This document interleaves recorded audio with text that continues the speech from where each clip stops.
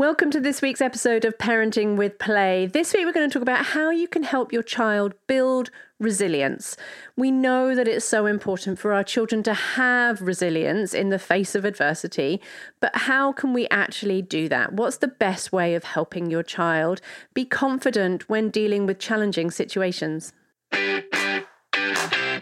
I'm Helena Mooney, and if you're wanting practical, respectful and effective strategies to help transform your everyday parenting challenges with connection and fun, then you're in the right place. Let's dive in.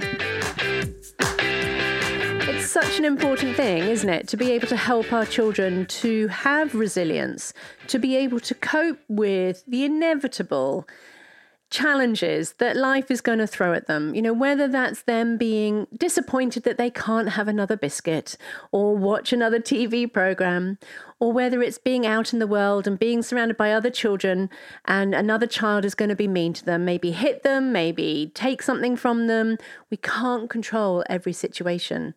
Maybe it's that your child is desperate to play with a toy that another child has got right now, or that they're in the shop with you and they're desperate to get any toy that they can see in the shop and they really, really want it. I mean, you know that situation, isn't it? When you have to keep saying no, or then you give in. How can we help our children with those, inevitable disappointments, which start off when they're little, but it can get bigger to like not being invited to a birthday party when they're at school, which, I bet you can remember how that feels when you were little. And maybe you experience that now as an adult. Life is always going to throw things at us and at our children that is disappointing, that is difficult. So our role as a parent becomes not from protecting and stopping anything bad from happening to our children, because firstly, it's not possible. You will exhaust yourself if you think that that's what your role as a parent. And they have that role, that term for it, don't they? The snowplow parent, which is just another way of belittling us parents for wanting to do well for our children. But that image of trying to smooth everything in front of your child, that there's never going to be any disappointment, there's never going to be anybody being mean to them, there's never going to be any hurt, is just not a realistic way of living. And having that expectation that you will be able to do that. And then also thinking that that is good for your child, because of course some disappointment is inevitable and it's helpful. Now, when I'm talking about this, I'm not talking about big stuff that could happen to your children, because then, of course, as parents, that is our job, to protect our children from the really nasty repercussions or nasty things that are out there.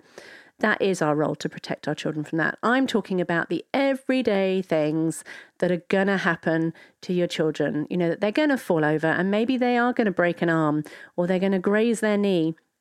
How to help them with those situations that's ultimately helpful, because our children are learning all the time, as you know. So if they don't have the experiences of frustration, of hurt, of disappointment when they're little and you can help them, they're going to find it really hard to deal with those things when they are out in the world, and they will need to cope with it.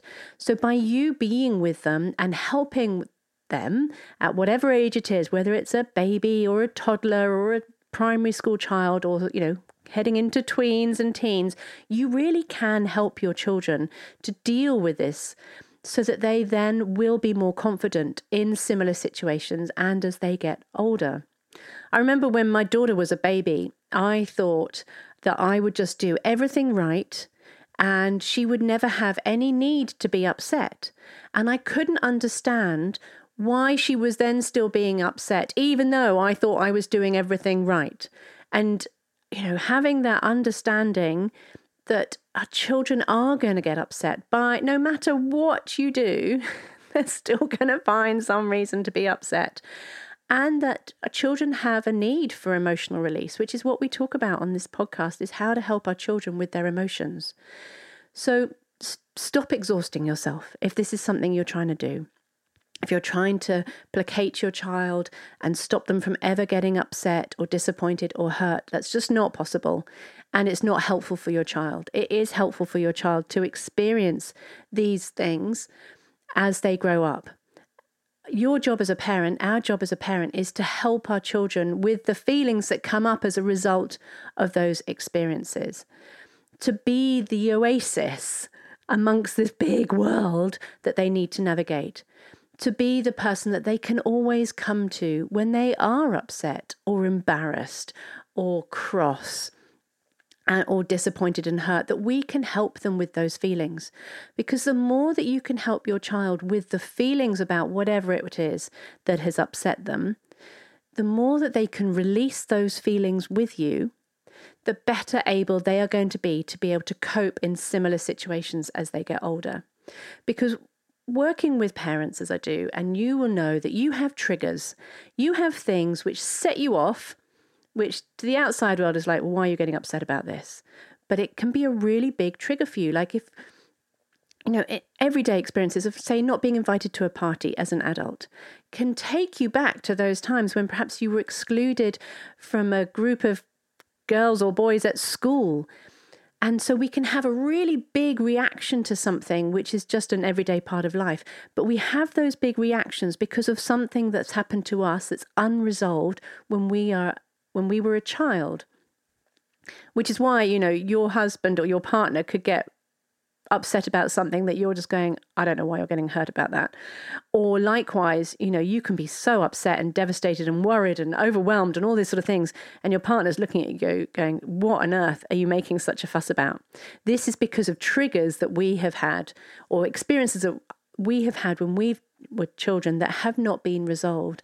And so what happens with them is that they get bigger and bigger and that they stay within us. And when we're an adult, the slightest thing can set us off because that's unhealed hurt. So by you helping your children with these experiences to help them with their emotions as they are children and as they go through life, it means that they're not going to be carrying so much of that hurt as they are older, which then helps them to be more confident in those situations and ultimately more resilient. So you might be wondering, okay, well, what does this look like? So say your child is upset that they really want to play with that toy that either their brother or a friend or some random child at the playgroup or at the park has. Your job then is to help them with the feelings about desperately wanting that toy. And often those experiences stem from other hurts. So you can see how it sort of compounds here. So your child can have this desperate desire to have that toy. And you might think, well, I need to help that other child to share. That other child needs to share that toy because look how upset my child is. And if only my child could have that toy, then they're going to be okay. Then they're going to heal that hurt. But that doesn't happen. That doesn't help. Your child might be temporarily happy that they've now got that toy or you've bought it from the supermarket or wherever. But ultimately, your child then hasn't been able to express themselves to release the feelings that were leading them to be so desperate about having that toy, for example. So those feelings stay stuck inside. That's such a hard thing to say. Those feelings stay stuck and they're not resolved. Or say your child has been not invited to a birthday party, for example, and you just try and placate them. Okay, we're going to do this other thing. And you try and make it better for them because it's too painful for you to even hear that your child is so upset about that hurt, about not being invited to a birthday party, because you remember how upsetting it is. So you don't want your child to be hurt by it. So therefore you might distract them or placate them or buy them something exciting to replace the fact that they haven't been invited to that birthday party. Something that's going to help them to not feel that pain and that hurt and that disappointment. So can you see how by you doing that, they're not actually addressing or releasing those feelings about the hurt? And we do it for really good reasons, because you don't want your child to be hurt. You don't want them to be disappointed. You definitely don't want another child to be hitting them around the head with a truck or whatever it is. So then you might go, well, that child just needs to stop doing that. And of course, that child who's being hurtful to that, in the instance of hitting them around the head with a truck, that child needs to be addressed and helped not to do that behavior.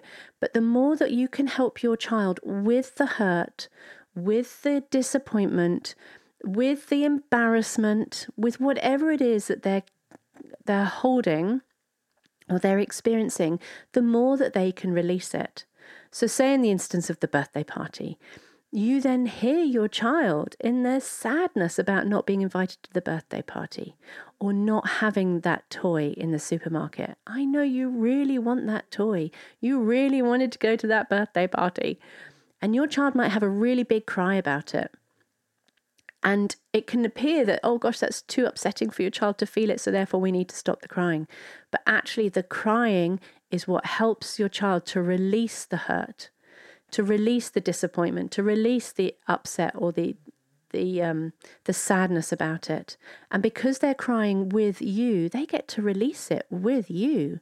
And when they've done that, they then won't be carrying it so much anymore. Whereas if you try and fix it, if you try and, okay, I'll buy you the toy, so you just stop crying. Okay, I'll get you the toy. Or, I don't know, let's try and get them invited to the birthday party. Or let's try and do something nice to stop them from being upset about the birthday party. They're not having that opportunity to release the feelings. So the upset is there, bubbling away just beneath the surface.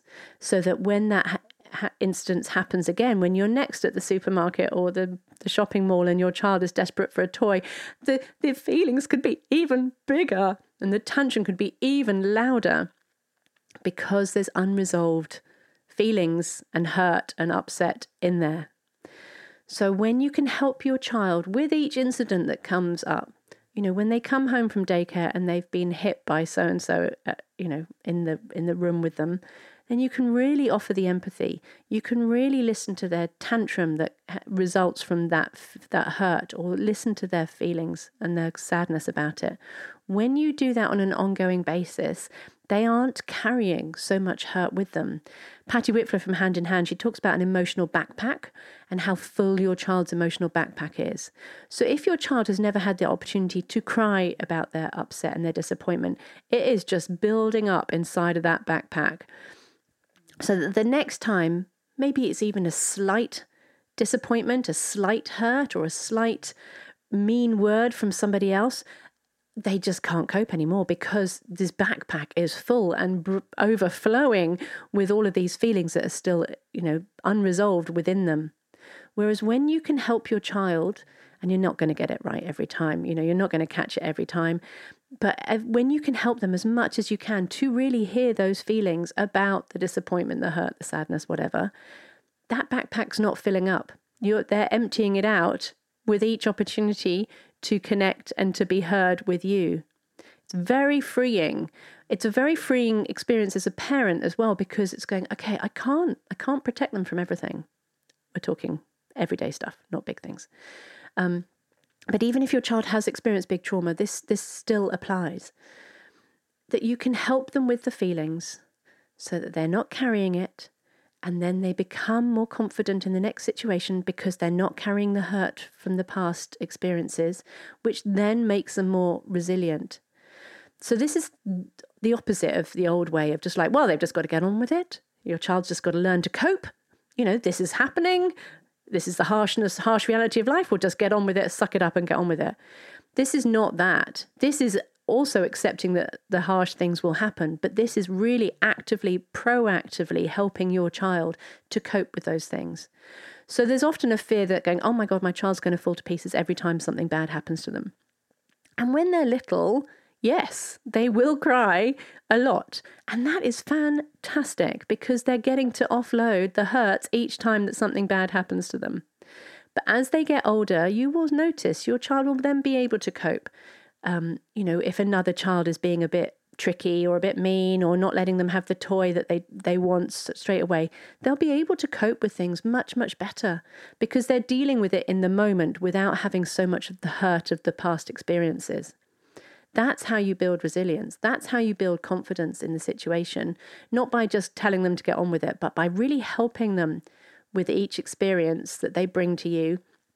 And then they get to offload the feelings. Now, I've talked a lot about crying, which is such a big part of it. But this is where play also comes in. You can make playful situations like role-playing the situation that they experienced. And instead of it being like a really sad, upsetting experience, it can be really silly and playful and you can laugh about it. Think about the times that you felt shame and embarrassment. Like maybe somebody's ridiculed you or somebody was mean to you and you just feel so embarrassed, so ashamed. That shame's really stuck there because it hasn't had an outlet. So the next time somebody says something mean to you, oh, you're right back there. Whereas when you can laugh about it, when you can play around it, and this is where it's being careful about not, your child doesn't think you're mocking the whole situation. So, you need to sort of balance with where it is. But when you can play and laugh and be silly about something that was quite upsetting, and you obviously need to read where your child is at. If they're in tears, then don't play. Listen to the tears. But if, you can be silly about things and joke, and that laughter that the laughter that they have with you is all part of releasing the upset feelings so that they're not carrying it. So I hope that that's helpful. And I hope you can see that how we will talk more about our own triggers, but the big triggers that we have as adults often do stem from childhood hurts. So when you can help your child with the hurts whilst they're still in childhood, they're going to be so much more able to cope with whatever's thrown at them as they get older. So it's not about protecting your children from every slight, every hurt, every sort of difficulty. It's about supporting them whilst they do that. So that they, Circle of Security teach about, toddlers, that they will start off with you, then they will go out, explore the world and come back again. And that's exactly what we keep doing as parents. I've got a tween.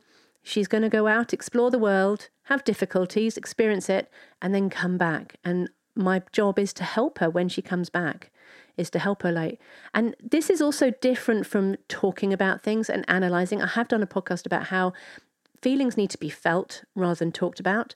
So it's helpful to get your children to name feeling. Oh, actually, it's not helpful to get your children to name things, sorry. Our children need to feel it. So instead of going, oh, tell me about that thing and what could you have done differently? Sometimes when we're full of feelings, we can't think straight. So that's why the laughter is so helpful. That's why the crying and the raging and the falling apart is so helpful with you. Because when they do that, their mind will clear. And so often in those difficult situations where we're trying to come up with solutions as adults and telling them what to do, and it can be so frustrating when you can see clearly how your child could manage a situation better, but they're just not willing to engage with it. Often that is because they've got full of feelings. And when you're full of feelings, you can't think straight. So when they've had a laugh with you, when they've had a cry with you, their mind will clear. They'll be able to think better.